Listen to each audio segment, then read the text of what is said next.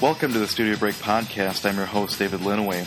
This week's episode, we feature Angelo Arnold, an Ohio native, currently living and working in Vermont. Angelo talked at great length about all of his sculpture, how it's transitioned along the way, and important developments. So, again, a very fun and insightful conversation about his work. As always, we just invite you to check out the Studio Break blog. We've got a ton of interviews and slideshows up there for your listening pleasure, so please check that out. Once again, you can subscribe to Studio Break in the iTunes Store. Just search for Studio Break under podcasts and become a subscriber there to get new episodes each and every time they come out. And lastly, we'd really appreciate it if you left us feedback there. And you can also follow us on Facebook, the community page. We've got a ton of new images up and previews for upcoming shows and current shows and all sorts of stuff like that. So it's a fun place to find out more information. All right, now that we got that out of the way, here is Angelo Arnold. Stay tuned.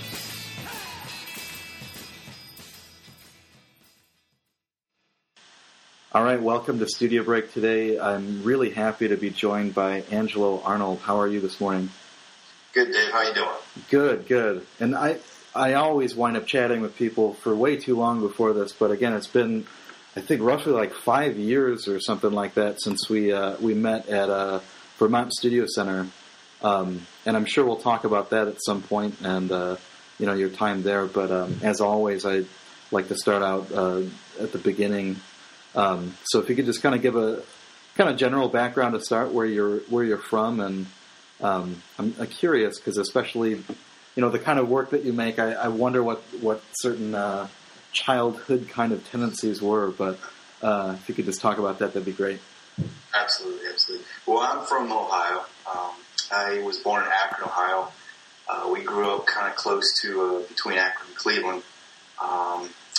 As a childhood, I played a lot with furniture. Had an Italian grandma who sometimes would not let us on furniture. So that kind of came for this area, I think, deep down inside where I started playing with that medium of furniture.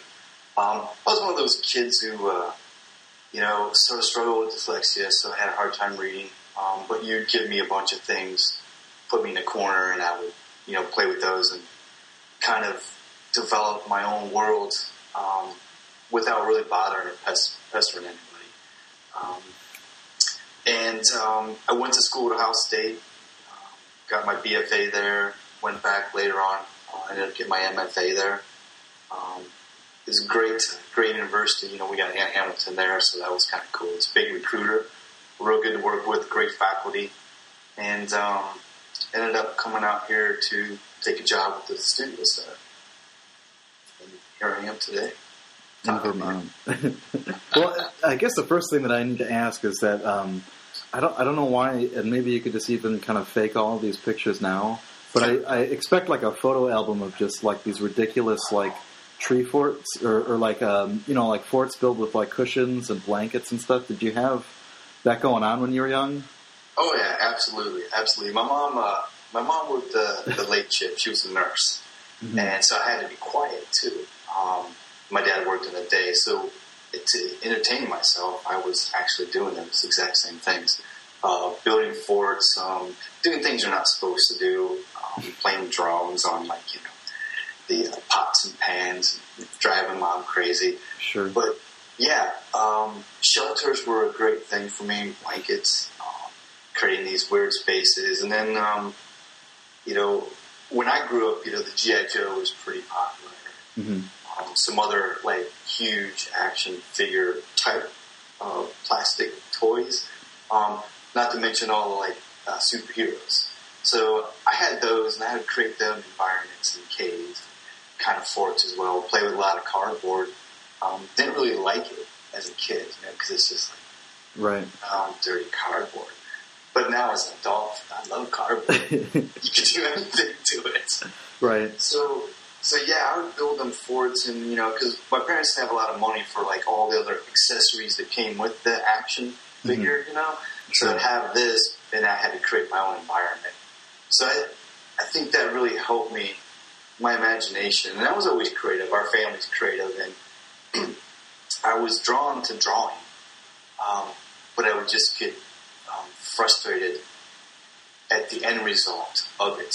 But when I would make something, I got so much more gratification. I think I went further and deeper into the whole spatial relationship of what I was doing. And I think, that transferred over still to today. It's, I like to draw, and everything comes from that 2D media. It's kind of like the catalyst. Mm-hmm. But I leave it as it is. I don't try to show the world, hey, look what I can do. My wife encourages me to do that. But, I'm more about building, possibly bruising, cutting my hands, or sure. Poking out an eye, or doing something with that. And it's more tactile. I get more out of it. It seems to take more energy and more time. Sure. And with having that attention span with dyslexia, when you can't really, drawing seems to be like that. There seems like there's this more serious order. Like you're developing a paper, you're developing, some kind of report in a sense. And it's still marking, and you're developing that. Where 3D, there's more parts that are involved in making that object. And to me, I think that keeps my focus. And I learn new things all the time, how to problem solve. I wish I would have known how to do this 2 years ago. And it's really from that childhood of building environments for my toys and my world, to provide them entertainment as well as entertain me all day, which kept me out of my mom's hair and let her sleep. Sure. I think it was a win-win. Sure. Well, and it makes me curious, because you talk about, before this, even just kind of what I learn about people, and it just strikes me that, I didn't have that frame of mind. So, when I was in high school or grade school, aside from just drawing on folders and stuff like that, when I started taking classes, they were all, again, mostly 2D. So, being someone that's kind of driven that way, was there like an outlet for that was school related in terms of you're getting more interested in the arts, or was it something that you'd always be doing like separately in terms of as you studied art? Right. Well, it was kind of always second. My father was a software developer and had his own company when I was in high school because he was tired of working for those people. So there was always that fallback of that whole logic of you don't want to be in arts unless it's like something that could be considered a higher standard of art, which at that time would have been graphic design, advertising, or architecture. And so I was drawn to architecture, tree houses, and decks, and doing things that had to do with sight. But it really wasn't concerned about the shell of the box or the environment that we lived in, because sometimes I just think that they presume that they knew how we lived in a space, and that's what we had. There was no alternative to it. There was, the metal shop and the wood shop, in ceramics in high school. So to get back to that point, like my parents didn't really push me into that. They accepted my creativity and accepted that I like to draw sharks and dinosaurs and comic book and like to build these weird cardboard things. And my dad was pretty handy, but he wasn't really that crafty as far as your hands and being a carpenter or carving, but he was really smart. So he did the best he could to entertain me to build little, scrap pieces of wood things, Sure. Ships, boats, tanks, whatever, bunkers. And so to really get the most out of, high school, I didn't. I did what you had to do, and it was always an extra class. Like, some of my best friends, they're like, that was what they did. I kind of spread that out with cooking, sewing and choir, because there were girls, the whole nine yards, you know what I mean? It wasn't always one until towards the end. My dad died right after high school, and he was really sick during high school. In my senior year, I was just done with high school. I was like, fuck you people, I'm out of here. So I fixed my schedule to graduate early, and then I just took a load of art classes just so I can, be by the kiln and just try to get that bad energy out, and feel good like I used to when I was younger. And I think that with, working with a buddy who was starting to build decks and signs, I think it just all came together. It was like, well, I'm going to study landscape architecture and be maybe a sculptor or, be something that's building something, not a carpenter. So that's what led me to really go to school and study landscape architecture, decide that when I was 30, I didn't want to be the guy designing the roads or the guy who designed the swale so it didn't flood or the person who did the tree median. I was like, no, dude, I want to be the guy downtown doing the cool plazas. They hire artists to do that. Right. Hey, OSU, could I get some of that money back? So then I went back into art, and, I had a girlfriend that was like, no, you don't want to be a starving artist. I'm like, nah, look at them all. They're not, none of them are starving. Now look at us. So, really didn't get as much out of it as I wanted to. Mm-hmm. I got a good diversity, which was fun because I liked to cook stuff in school and eat it. Mm-hmm. When everyone else was taking their math. That was cool. Making an apron, getting made fun of, but hey, that's cool. Sure. You made it. Sure. It's cool. But no, I really didn't do that until I could get away and just focus on Angelo and like what I would like to do with my life rather than somebody else saying, we want you to be an engineer, David. Right.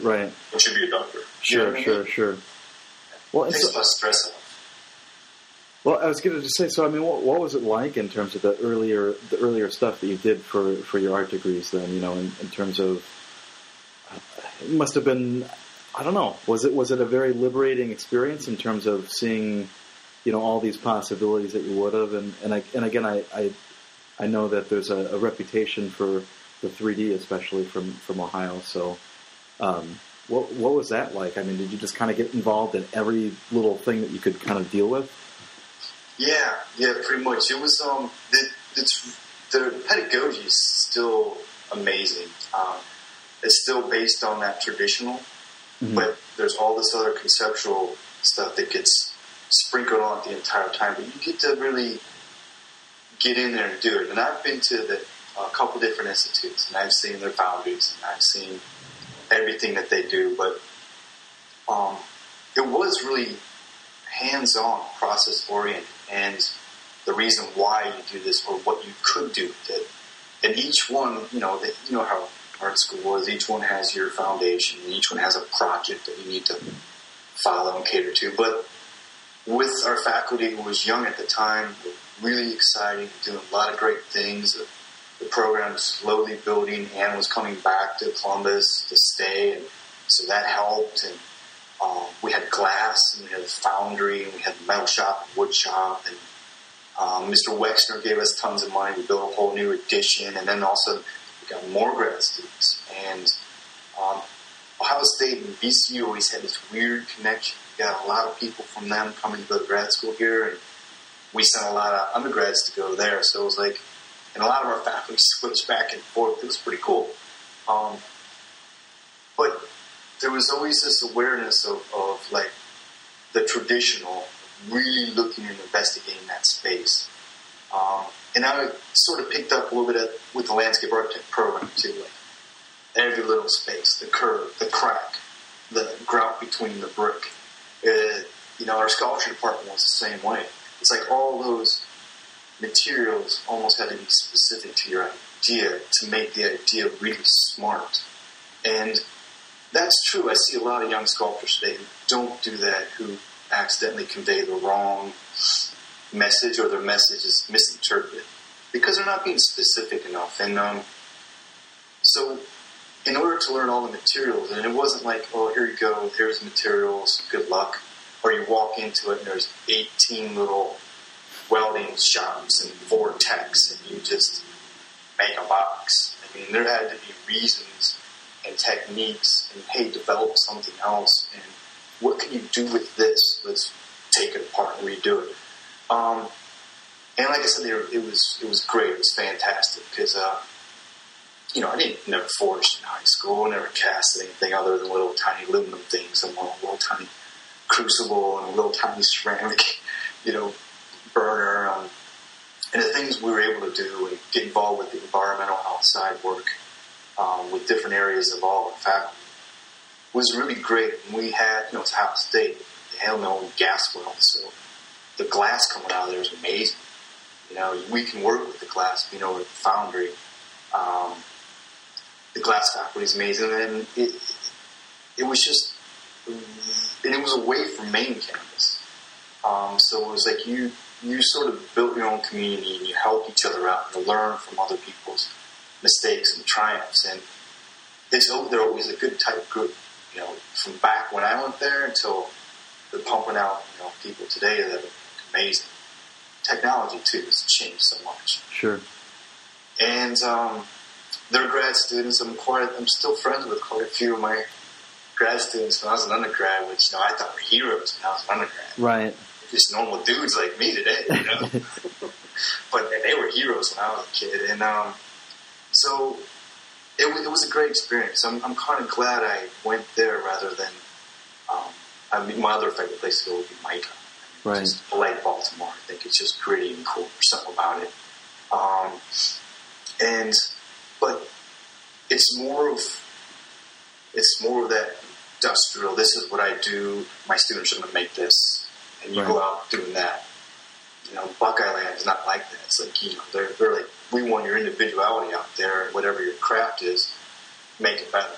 Sure. So, you know, you can make minimal craft, and it can still read well, or you can have that, you know, pathetic aesthetic. And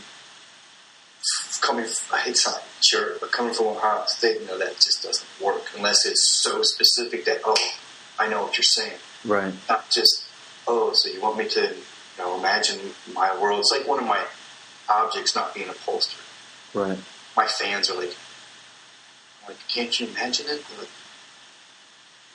So that's kind of like that twist, you know. They want your craft to be professional. Right. And they want your intellectual process to be, you know, the best it can be. So I thought it was great. I don't have any complaints. I try to encourage so many students, hey, don't get $100,000 in debt. Go to an institution where you can get research money, travel grants, material grants, stipends. Sure. Eat it up. It's great, because when you're out there, good luck, Mr. Adjunct. Yeah, yeah. Yeah, well, and that's, you know, nice, and I think like something like 70% at this point of classes, but might have to edit that out. I'm going to make a little note here, actually. One of the nice things about this... If I say anything bad, I don't mean to. Edit that out. Well, I have to worry about these things. So I'm going to make a note here to start back up again, just so that I'm able to do this, which we've got a couple more seconds, so...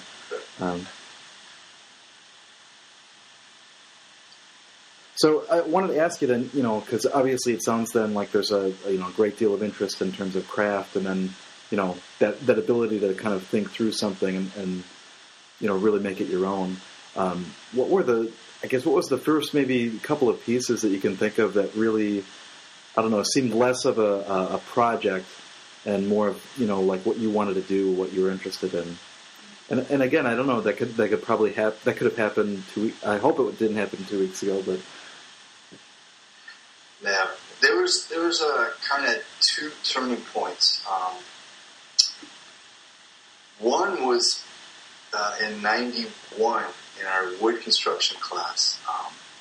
It was an environmental piece, so you had to find a site and react to it, do something really specific to it, or interesting to the space. And at the time, the Wexner Center was just opening up in Columbus, and they asked our professor if any of the kids wanted to do anything, and everyone said no except for two of us.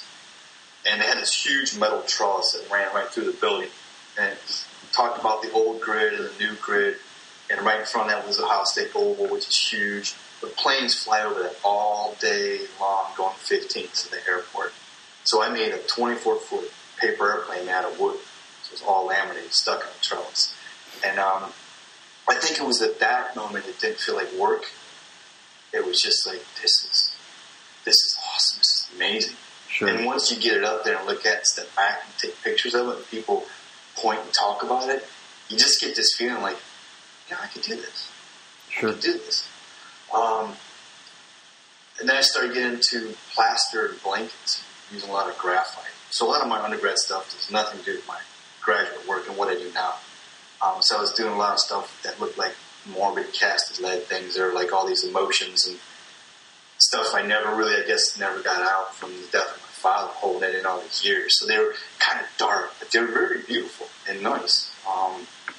Then the third moment was when I first went back to school. I was trying to do this work with ethnic cleansing. So I was making scrub brushes with human teeth. I was trying to find all these maps of places where, genocide is unfortunately taking place, whether it's religion or war or race, or color, or eye color, whatever. I'm trying to overlay all these maps. Try to figure out, maybe there's something wrong with the lens. So I started making these topography teeth tiles. But then I wanted the sink to go with the scrub brush, long story day. Pulled this beautiful oak dumpster, a dresser out of the dumpster. Took it all apart to get some cottles to make a porcelain mold. And when I had them all laid out of the studio, I'm very material and tactile, always have been. It was so gorgeous. Even the mason I couldn't destroy it. So I put it all back together as the same spec as a utility sink and hung it on the wall. So then I have this dresser looking thing on the wall. And after I stood back, I was like, I think that's it. How do you upholster it? Right.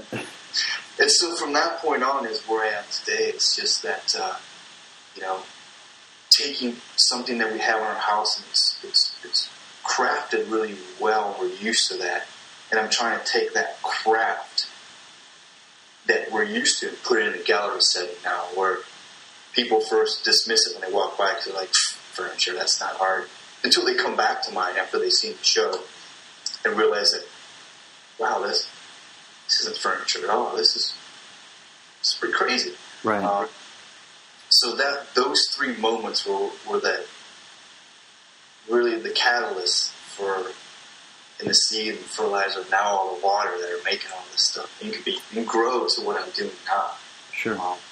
Like some of my friends like my old stuff, and I still do have a certain attachment to it.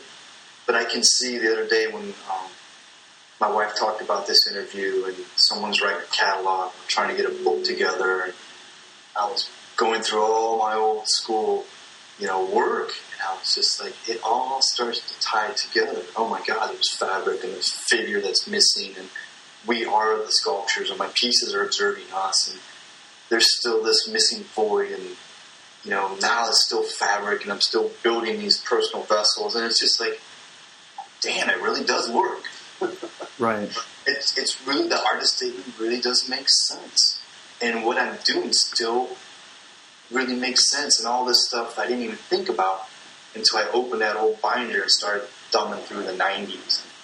The beginning of the 2000s, I'm just like, holy shit, this is pretty cool. Right. It's actually a timeline. Like, one of the curators I'm working with down here said that it's starting to all make sense. They can see the experiments and the ones I didn't put together, but the ones I changed, and how I grew from those mistakes or those triumphs. And the new work, how this shape is born from this shape over here, and now it's getting smarter. And sleeker, not so much, oh, it looks just like it looks. I don't need to say that anymore, Sure. I used to have this feeling of trying to make it so, perfectly wrong. That I don't really need, because it's still that vocabulary. And that all came from when I came to the studio center. I wanted to take this couch and turn it into a knot and have this. And I think I remember even hanging out with you, having a pint at the bonfire, talking about like this not huge couch thing, but the schematics of doing that and being a sculptor and storing everything. Right. It's just a nightmare. Yeah, even though I want to get back to, specifically a lot of the things that you're just talking about, I can't help but think that, and it's kind of been a running theme lately for me, as people have pointed out, is just this that cyclical idea. And it's weird because I get so attached to some of these things that I wonder how many artists are really just hoarders. Right. Because it's just like there's something that you might have done, and I have, stuff that I'd done such a long time ago, but I'm just like, I can't get rid of this. Right. So it's kind of weird, we kind of, don't know, we really are kind of developing this whole lifespan of work. Hopefully, but one of the things that I wanted to ask about, and something that we like to talk about, and I think especially you talk about, is process. So you describe this moment of kind of having this dresser mounted on the wall, and after you kind of put it back together and everything, where do you see?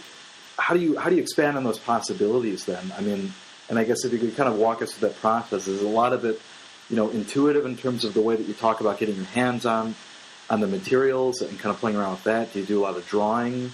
Do you do, small models, or what's that process like in terms of expanding that now that you have like this, this green light to just kind of go through and just do all this stuff? Yeah, the process is very similar to what you just said, for sure. I think the only new addition to this, and I'll come back to it, is starting to learn from some of my students some softwares, Atlantis, and doing some SketchUp, and trying to learn some CAD for next year to do some milling projects. Put that aside, they come from ideas and memories. A lot of them are always drawings or sketches. I have a really hard time, and this probably came from my childhood, is like ruining something very special. So whenever I get a brand new sketchbook, one that's got the binding on it, it looks all nice, it's so hard for me to open that thing and draw one thing. It's just like, oh my God. And all the sketchbooks start that way, like the first 3 pages are immaculate, and then the rest of it's just like the rest of my desk. And so I actually have to take, other types of books to begin the process, and I feel more comfortable with that. It could be that, falling asleep in high school and drawing, I don't know what it is. So a lot of it are drawings of different images and words, lyrics. I play the guitar, so a lot of weird things come up, and visual imagery comes up as well. And I like to take all that and put it in a book, and sometimes those ideas come back, but sometimes those drawings get drawn again larger scale. So they start this process, of this very linear process now. Like, it's got the idea, it's got the doodle, now it's got like a preliminary sketch, almost thinking architecture now. It's got this object. Well, how do I make that object? And since I need to upholster it, most of my medium right now, I have to design everything backwards. Because upholstering is all backwards. What you think goes on first goes on last. So you need to problem solve before you start doing this. And I think that's just wisdom and working in the studio long enough and working with objects long enough that I hate to stop and backtrack and problem solve when you're in that zone. Because it's really difficult to get psychologically back into it, because that's right in the middle when it usually breaks down. And you needed a nailer, or you needed to sew another piece on that you didn't think you need, or you cut too short, or you needed to hide this seam so it looks like it was sewn. So I try to figure all that out on paper, then go to cardboard, break it all down to cardboard, make a little model, and then that helps me determine, like, well, how much is this going to cost? Where can I get is it going to be wood? Is it going to be metal?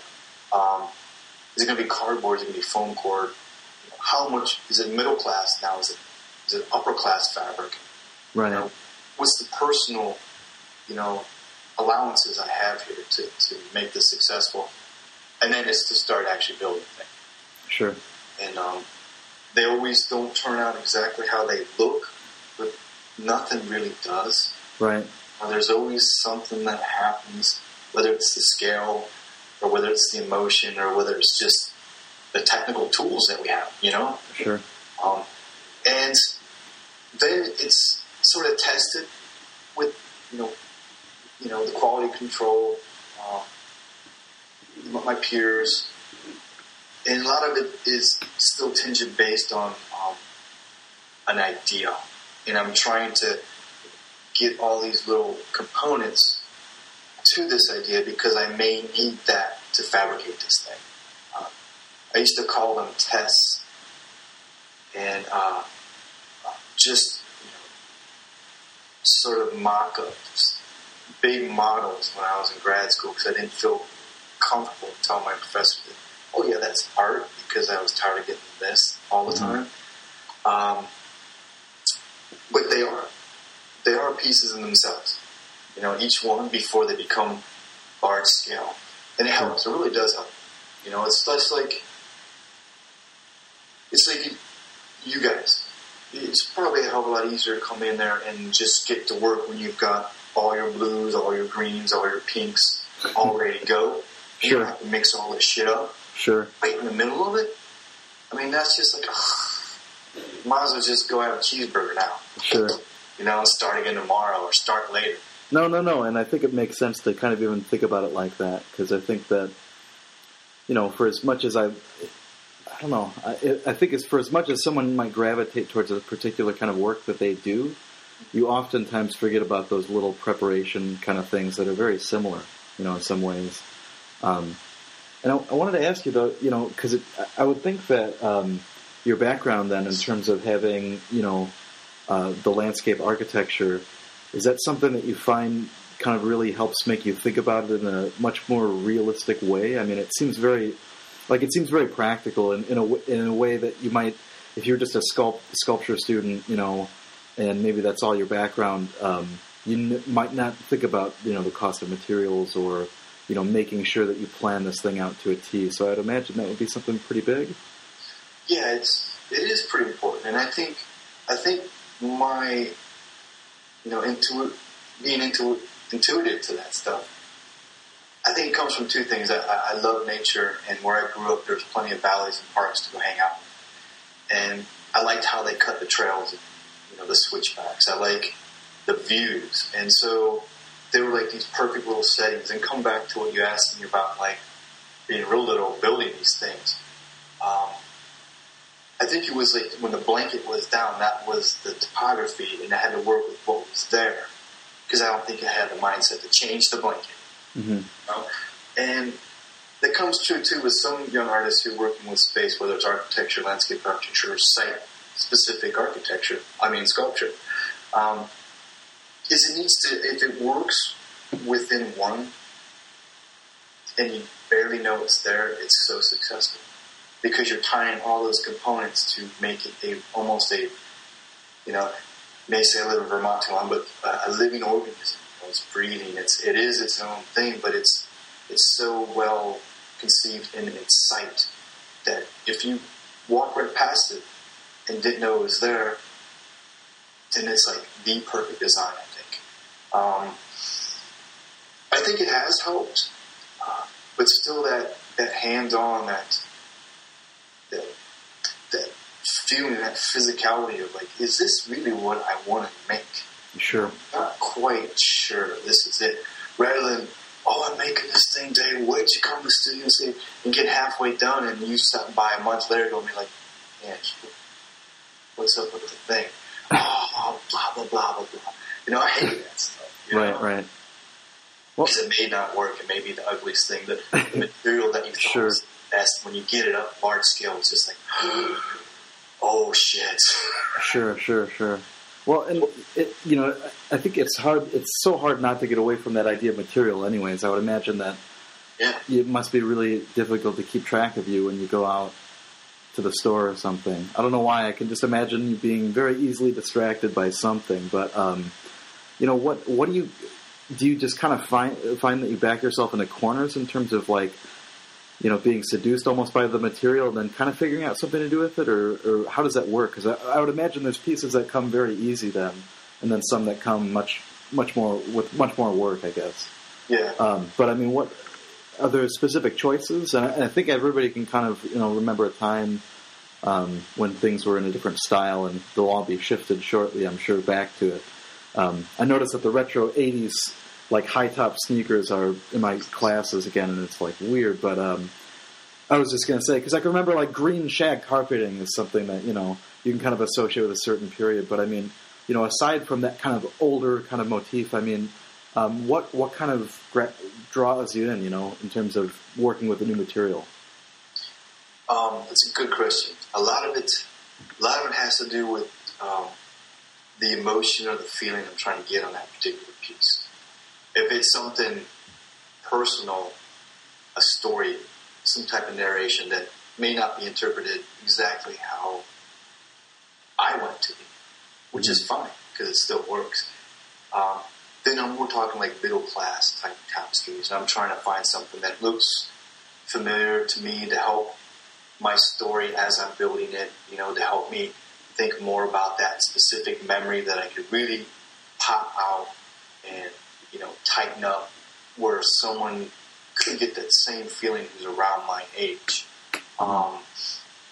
Some fabrics deal with the type of appropriate or scavenged wood or found objects, so I may want to talk about a specific period of design, or I may think something's god-awful ugly or absolutely gorgeous, and try to recontextualize that so it does the opposite for you guys.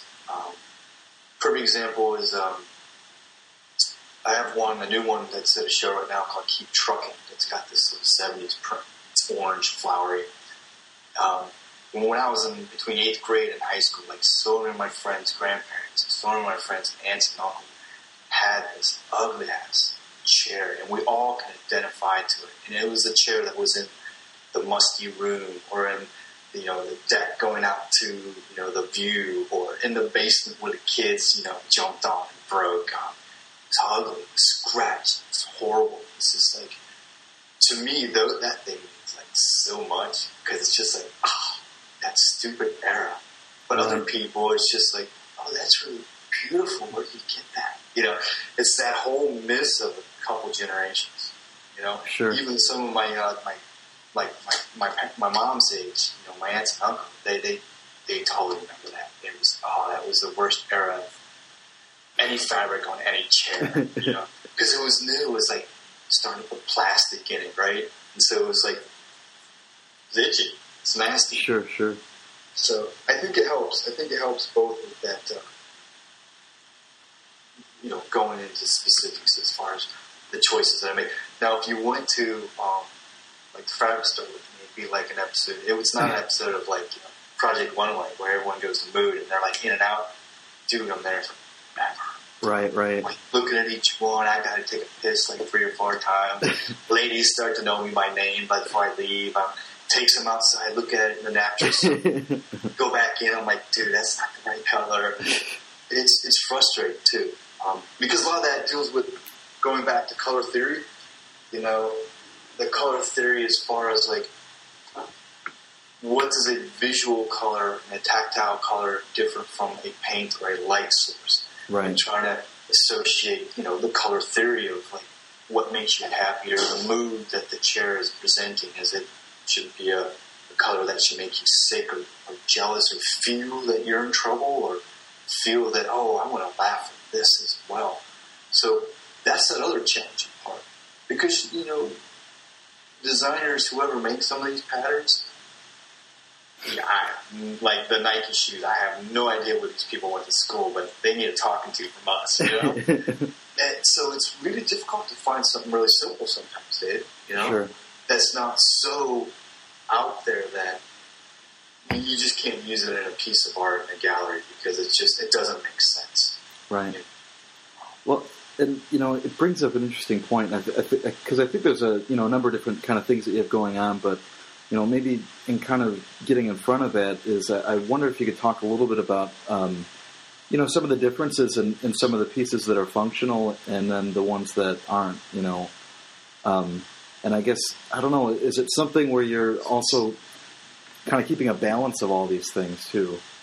And so I guess just since I'm throwing everything out there now, we might as well talk about the lawn kind of pieces, because you have these outdoor pieces as well. So we've got these very abstracted out sculptural kind of pieces, these ones that are functioning outside, that are, again, more of that sculptural ilk, and then these other ones that are, functional. So is that something where you're kind of cooking all these things at the same time, or I don't know? It seems like, and it's hard not to necessarily get too weird when I start talking food related in terms of art, but I mean, you can think about the way that things get kind of fed and complemented by side dishes, the same way that maybe side projects or, things that kind of come off as a whim at first become this new avenue. So could you talk a little bit about, I guess, managing that, Yeah, that was a lot. That was like all encompassing, wasn't it? What was the first one you wanted to know? Well, I thought there'd be a way that you might be able to bottle it for me, but it's just the different, those different bodies of work where you've got, kind of indoor non-functional, outdoor non-functional, and then functional. Well, the functional kind of was a derivative from those vessels, sort of this empty void of making these containers that look like chairs that were on those walls that almost became like these sarcophagus, like these really nasty sort of like urns with empty vessels. So I tried to pull that up. And when we did our grad quits, they lasted forever. Hours upon hours, as you know, and most people out there know. And I would look at everyone's postures, and that's when I was just starting to do some upholstery and figuring out body and what's really working. And so everyone had these weird shapes laying up against the wall, and the fatigue starts to get in, and you can tell by just gesture and posture. Well, what if I made objects for those specific parts and pieces? So that's where that functional came from. And being at Studio Center for for 2.5 years and having a studio, people always walking through, and I got a lot of, I love your furniture. And even if it wasn't functional, it was non-functional, they still, I love your furniture, Right. So I became the furniture guy. But it frustrated people because I didn't really make real functional furniture. I always told them I can, because I know how to. Right. That wasn't something that really, made me want to go ruin my thumbs being an upholsterer, be like the next Ames. I don't want to do that. Right. I want to be the next Angelo Arnold. That's what I want to be. Right. So the functionality was like a way to put something on the wall now.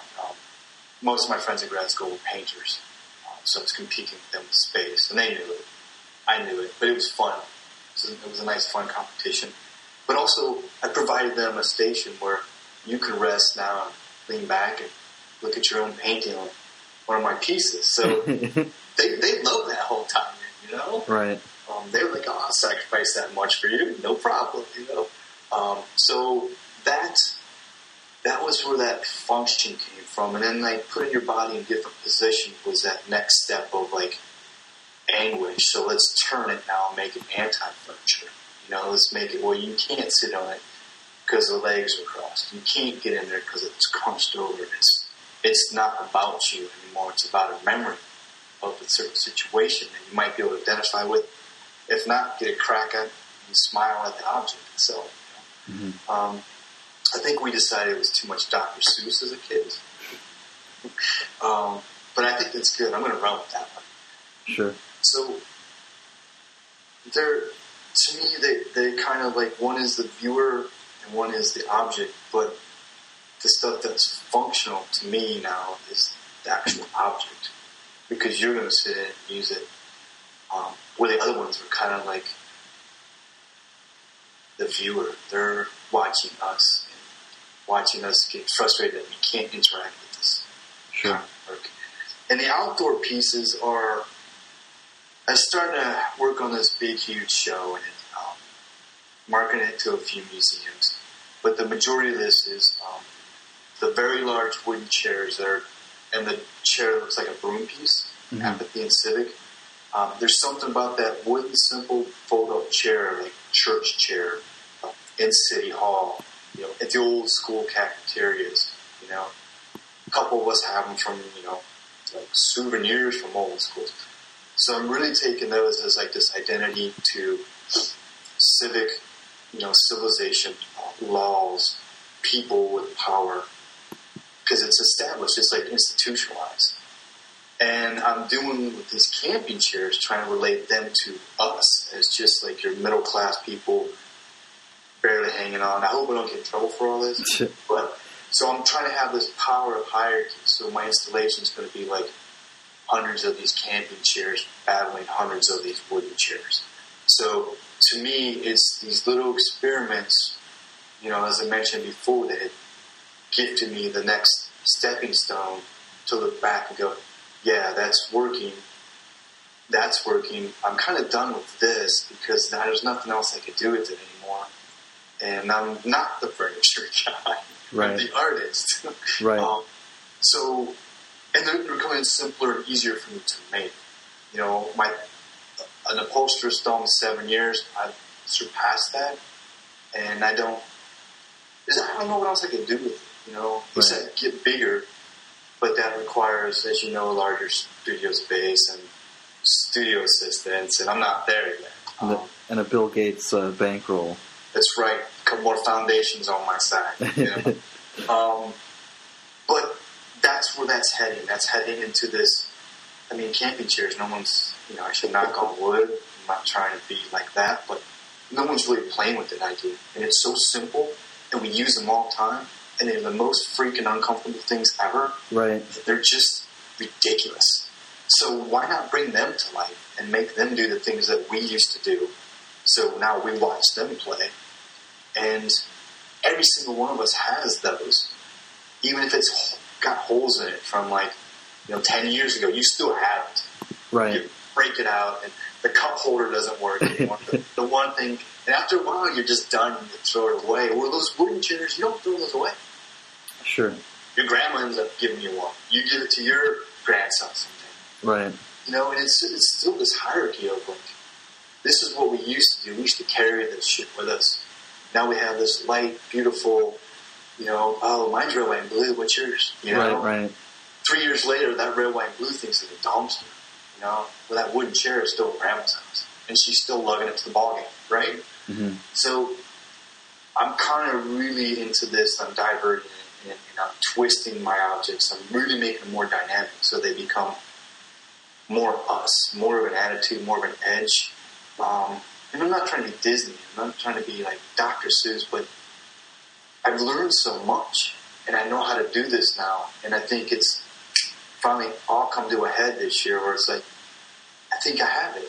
I think I've got the dream is fun. The skills have matched the dream now. So let's test it. Let's see if put your money where your mouth is, you know? Right. Come on, hands, you can do it. So that's where I'm at now with what's going on with the work. I'm trying to get those two to really have a dialogue and interaction between them physically, representing ourselves and the anger we're going through every single day now, as just global and populace, you know? Right. Just civilized people trying to, help your neighbor and eat something, right. You know? Take care of someone's kid. I mean, come on, really. So that's where I'm going with that. It may be a political push, and it's going to grow slowly. In September, I'll have sort of a prelude to, the next step of those two interacting. Have a solo show at Union College in New York, and there's going to be a piece there. It's going to be a 6-7 foot wooden chair twisting, looking down, and a camping chair that's about our size looking up, just starting this sort of interaction of hey, I'm talking to you, please listen to me. And I might even incorporate sort of like this weird security type of chair, the old wooden desk chair with the spindles and old heavy, got the ass prints in it, and the little hump right there where your groin's supposed to be. And I think those were made for women because that's not really comfortable for guys, whoever designed that one. So I think I'm going to have a big beefy one, twisting and turning, like that whole state, hey, keep away from the tall guy. So we'll see. I mean, it's going to be there. So sure, you'll see it. We're buds. Well, I don't want to necessarily tie up too much in this because I think you gave a lot there. But we talk, especially when you're in school, and if you're in any kind of environment where you're really kind of invested in research and kind of going through all sorts of history. How does that role of research kind of play into the kind of things that you're talking about? Are you drawing them out from reading the latest survey book, or is it more than from your? It sounds like maybe from your life too. Yeah, that's a huge one. I mean, glimpses and images from my life, but it's also the research of the time period and what did designers do before me to address that power, to address simplicity of design, to make a nation stop and go like, oh, that's the new chair for us. That's the image that we want. At the same time,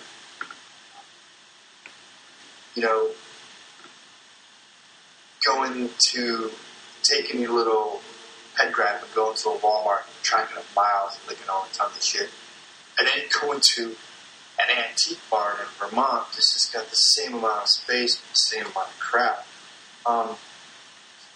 There's something really desirable about old handmade, the feel of it, the smell of it.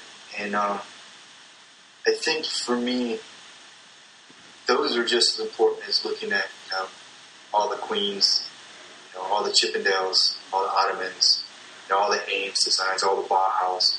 Although I refer to them all the time, not just to see what type of material, because at that time, the material was the main issue, and technology. So we're always crossing those bridges. And when it became more acceptable to get steel, they made steel.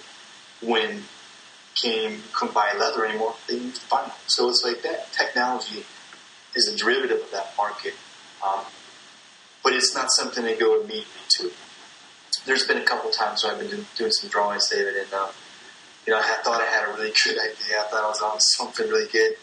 And I'd go to one of my furniture books, or I'd go to one of my history books, or I'd thumb through something, and I'd see that from 1874. And it's like, did that just get caught in my flutter brain back here? Or, is there something more intuitive to the body and how we rest than I thought? And so that's a tough one, because I don't want to, regurgitate shit that's already been done. That's not why I do this stuff. If I did that, I would be a furniture maker. Right. But I also want to borrow and not do the same thing and make a fool of myself, or have someone stand up at a lecture and say, well, hey, do you know David Linwell's work? And you're like, oh, no, I don't. Well, he's been doing this since, Christ was born. So I don't want any of that. You know what I mean? Right, so right. You got to draw the line. That's why I still got to take that personal approach. My own history, my own ridiculous past of furniture, and then kind of work more with what I want to do, whether I make you smile or make you angry. Sure. Those two things. Well, and it's funny you bring that up, that last little bit, because I was going to ask. There's certainly a lot of wit, and I don't know. I think some pieces are pretty funny. And I guess maybe I should just rephrase this a little bit. Like, how much of this is really just like you being a little boy, kind of playing? I mean, it seems like so much of it is about that. Is it? I'd imagine it's not always fun, but I mean, is that something that's intended to? Because I was going to say that in the pieces where you've got these, kind of outdoor chairs that we were talking about, and then the really ornate ones. I mean, it's kind of tackling a subject that can be kind of serious. At least it seems like, you're kind of maybe bringing up an idea of, maybe different political classes or just classes or, that relationship. And you're doing it in a way that's kind of fun at the same time as it is serious. So, I mean, it seems like that would be, I don't know, something that people might be able to access a little bit differently than something that's like a documentary about, some tragedy or something like that. So, I mean, is that humor like a way for people in, do you think? Yeah, I think that's a really good approach, David. I think that's a nice way to back into it as well. You're absolutely right. The last thing I want to do as a visual artist is offend anybody. And if I do, I apologize up front. You may have had it coming. But that's not my goal. Is to get tagged and labeled as a troublemaker, or he's political, or he's the furniture guy. Right. But no, so I think that humor is a way for me to let you have access so you don't pass it. You at least give me 3 seconds and go, there's something wrong with that. Oh, I value the craft. I'm moving on. Well, at least I won for a little bit there. If I can capture you for 8 seconds, it's a total victory. And you didn't look at the title first. So yes, that is a way for me to get in. And I think once you get in, as you know from your work, that opens that door. And that person's in there. And they'll decide what it's about to them, and then they'll decide if they value it, or if it's correct or not, or whatever that plan is to look at your art and decide something. Well, I think it's a great way to have a conversation, which is something that it's very difficult to kind of have, and something that I think anybody that's been to school can kind of think about that idea, that viewer. But that's all I was going to say, is that it seems like having that approach is going to allow for a much better conversation than one that's just super antagonistic or really kind of separating. Like, again, that idea of like a us versus them kind of mentality. And I think that's something that obviously, aside from just the arts and everything, something that's very easy to get caught up in contemporary society is a very us versus them kind of attitude about things. Right. And if you keep it somewhat light, even very serious topics or issues that people are on the fence about, with the humor, you don't immediately offend and you're not going to the defensive and having your eyebrows up and your fingers shaking. You at least have a way in to joke about comfortably, and then you can make your mind up later. But I think if you keep everything on the enlightened,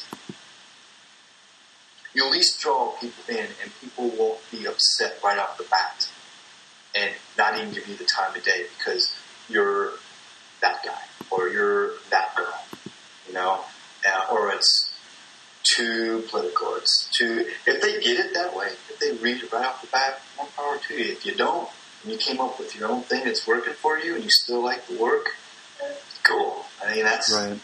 That's a win-win. Well, and we're kind of almost nearing the end, and I always kind of like to talk a little bit about the person a little bit. But since we are talking about a universality, what music unites everyone? I don't know. I found out actually that through Radiolab, which I don't know if you've ever heard. It's a great program, but they had an episode about country music, and apparently that's like the world's most accessible, popular music, where they have 20 million listeners of like Dolly Parton in in places that you'd never think of, African countries or whatever, and I'm totally serious about that. But what's that musical soundtrack to your life? That's a toughie, I still like a lot of my old rockers, the Stones. Gotta love the Stones, the Clash, the Replacements.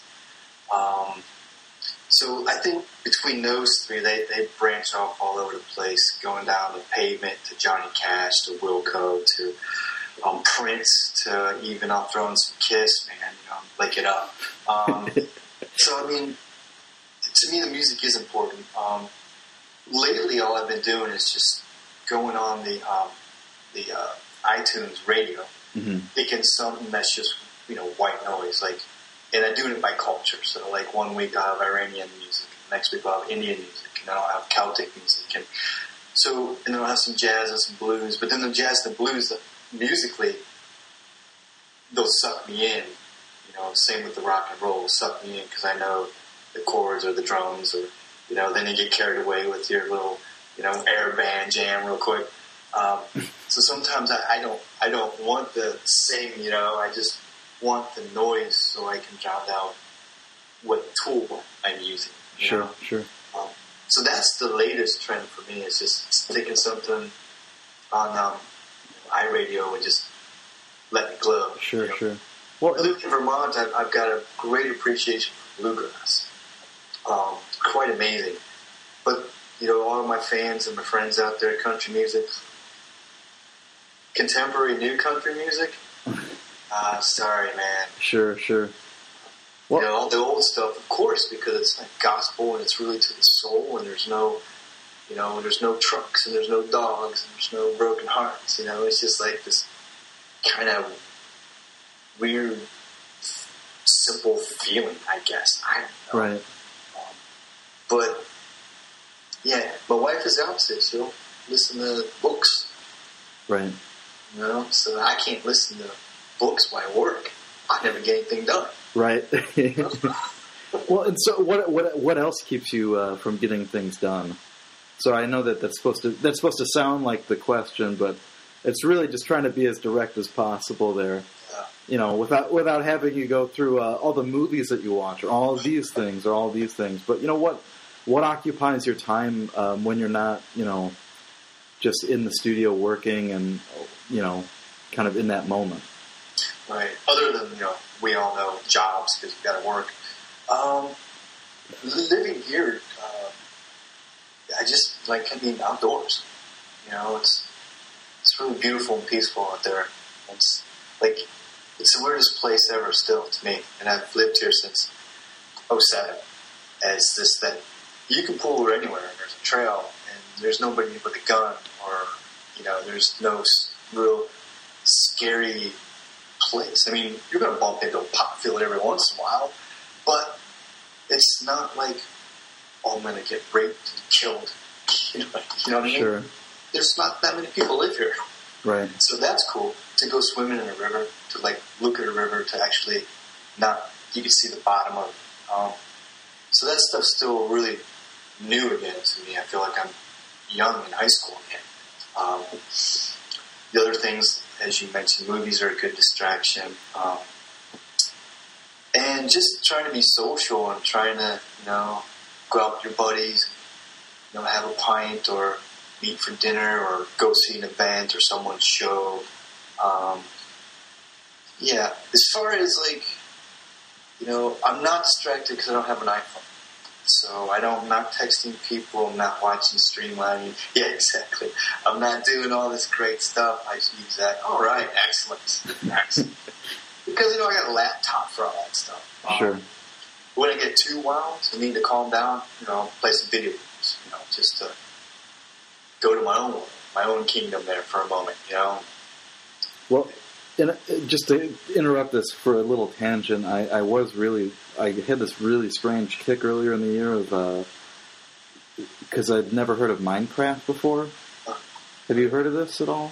No. It's kind of, again, it's interesting because I wonder, so much of the kind of things that you're talking about are really about experience, Right. and very much relate to your work. And so one of the things that we're talking about in distraction are those things that maybe are kind of the opposite in that regards. And so Minecraft is like an online kind of community game where you fashion things, I guess, in some kind of survival mode, weird kind of atmosphere, but you're kind of meant to engineer all these things. And so people have gotten into this super elaborately to the point that I had seen a video where people decided to recreate the Star Trek The Next Generation Enterprise to scale. Wow. And it's ridiculous because it's 9 months of anonymous people all working on this virtual project to construct some. It's just a very strange thing. And that sounds like more work than relaxing. Right. But it's just interesting because it occupies such a different, I think, type of idea of of maybe a way of living or I don't know. And it could be that we're just old, you and I. And again, it's not like I'm that much old. You know what I mean? It's not like I'm ancient either. But anyways, I kind of get diverted from that when I hear video games. So, and that's all good stuff. Just the last couple of things before we head out. I always like to ask people what the last kind of show that they saw that kind of really rocked them was, and so if you could kind of maybe just shed some light on that first.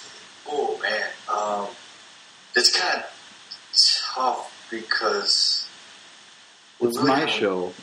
Come on anywhere lately. We haven't been to. Well, this could be retroactive, if you will. I don't know. I'm gonna have to get back with you. Well, Margaret's show. We saw her staring in New York City last year. Mm-hmm. That was okay. I saw a show. This was horrible in 2005 at LACMA, the Object Show, and that had some of my favorite artists. Washworker had Donald Judd, had all those minimalist guys in it. And at that time, I was exploring, and I liked the work and the medium and the object as object. So that was still something that resonates. All the writings about that show, the object for object's sake. So I'm gonna have to say that. Nice. I gotta get to the city. So. Well, and last thing, just to do it so I don't have to do it. If you could just walk us through some of those shows that you have coming up to look forward to. Okay. Well, right now I'm in that outdoor show in Stowe, Vermont. If anyone's ever in Stowe, Vermont out there, those are the ones where the new work's starting to show up the first place, which is the camping shows. So that could be the catalyst where people go back to be like, oh, I see how he made those. That's nice. I've got a show coming up also in Burlington, which is called Open House. We just had a catalog release date yesterday. A couple curators came to see the show as well. And, there was a little talk and discussion. That's in Burlington, Vermont. Got one at Mary Washington in Virginia. Starts in August. 2 indoor pieces are going on there. And I'm trying to finish a portable, sort of collapsible, not solid steel camping chair. This one's going to be more, easier to ship. And that's what I want to say earlier. A lot of my work's becoming more and more cardboard based. So it's lighter. I can kind of fold it down a little bit, get it in a box to ship it. Because, as you know, nonprofits, no one's paying for shipping anymore. Being a sculptor, it sucks. Painters, it's bad enough, but objects. And then I have a solo show at Union College in New York, starting September 1st. And a couple other things I'm waiting to hear back on. So it's been a good busy year, and I've needed. Sure. There for a while, I just put too much energy into teaching and thought that was going to take me to the next level because I thought that's maybe what other colleges wanted. So, what can you teach? What can you do? And I realized that, fuck it, man, I'm an artist. I'm just going to make art and do what I want to do because this makes me happy and look at teaching as a part-time job. And then someone's going to knock on my door and say, hey, we want you to teach here, right? Right. So that's the dream, dude. But realistically, I'm really having a really good time making it again. And that was what was great about the Studio Center being there. It's like I got to be a studio artist for 2.5 years and work kind of. Right. And I feel like I'm back in that stage where all my old energy that was working to pay for bills is now I'm not worried about it anymore. The money's coming in regardless. So go back to being an artist, and so I'm really having a good time again. Excellent.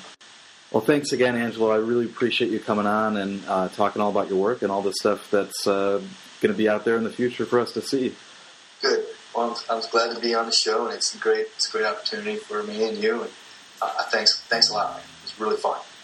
All right, well, that's today's show. We want to thank Angelo for coming on, and once again, you can see more of his work by visiting angeloarnold.com. As always, our music this week was found at freemusicarchive.org, where there's thousands and thousands of songs that you can download for free. Our artist this week was Waylon Thornton. Intro song American Heart and Blue Springs Forever taking us out. And once again, if this is your first time listening, remember, if you need material to listen to while you work in the studio and you like podcasts, check out Studio Break on iTunes. Go to the iTunes store, search for Studio Break, and subscribe there. We've got about 40-some different episodes, a lot of them at this point, so plenty of listening, so please check us out there. And once again, we'd really appreciate it if someone I think we've had one person so far left us some feedback there. Again, it just increases a little bit of visibility, and I know it takes a minute, but we'd really, really appreciate it. Of course, if you're a member of Facebook, we've got a Facebook community page. Just check out Studio Break there. We've got plenty of updates and images, like the recent hot images for Ben Gardner's show at Best Friends Gallery. So, great way to get updates and see previews for who's coming on and who we've had in the past and what they're doing now. So please like us there. If you're curious about what I do, you can always check out my work, davidlinaway.com. And I will remind anyone in the Central Illinois area that this is the final week to see Scavenge Landscapes, which closes at the Peoria Art Guild, so please check that out. Once again, if you're interested in work and you haven't exactly won the lottery, I have prints available at Five Pieces Gallery and Little Paper Planes. That's all the show we have this week. We hope you enjoyed it, and we'll talk to you real soon.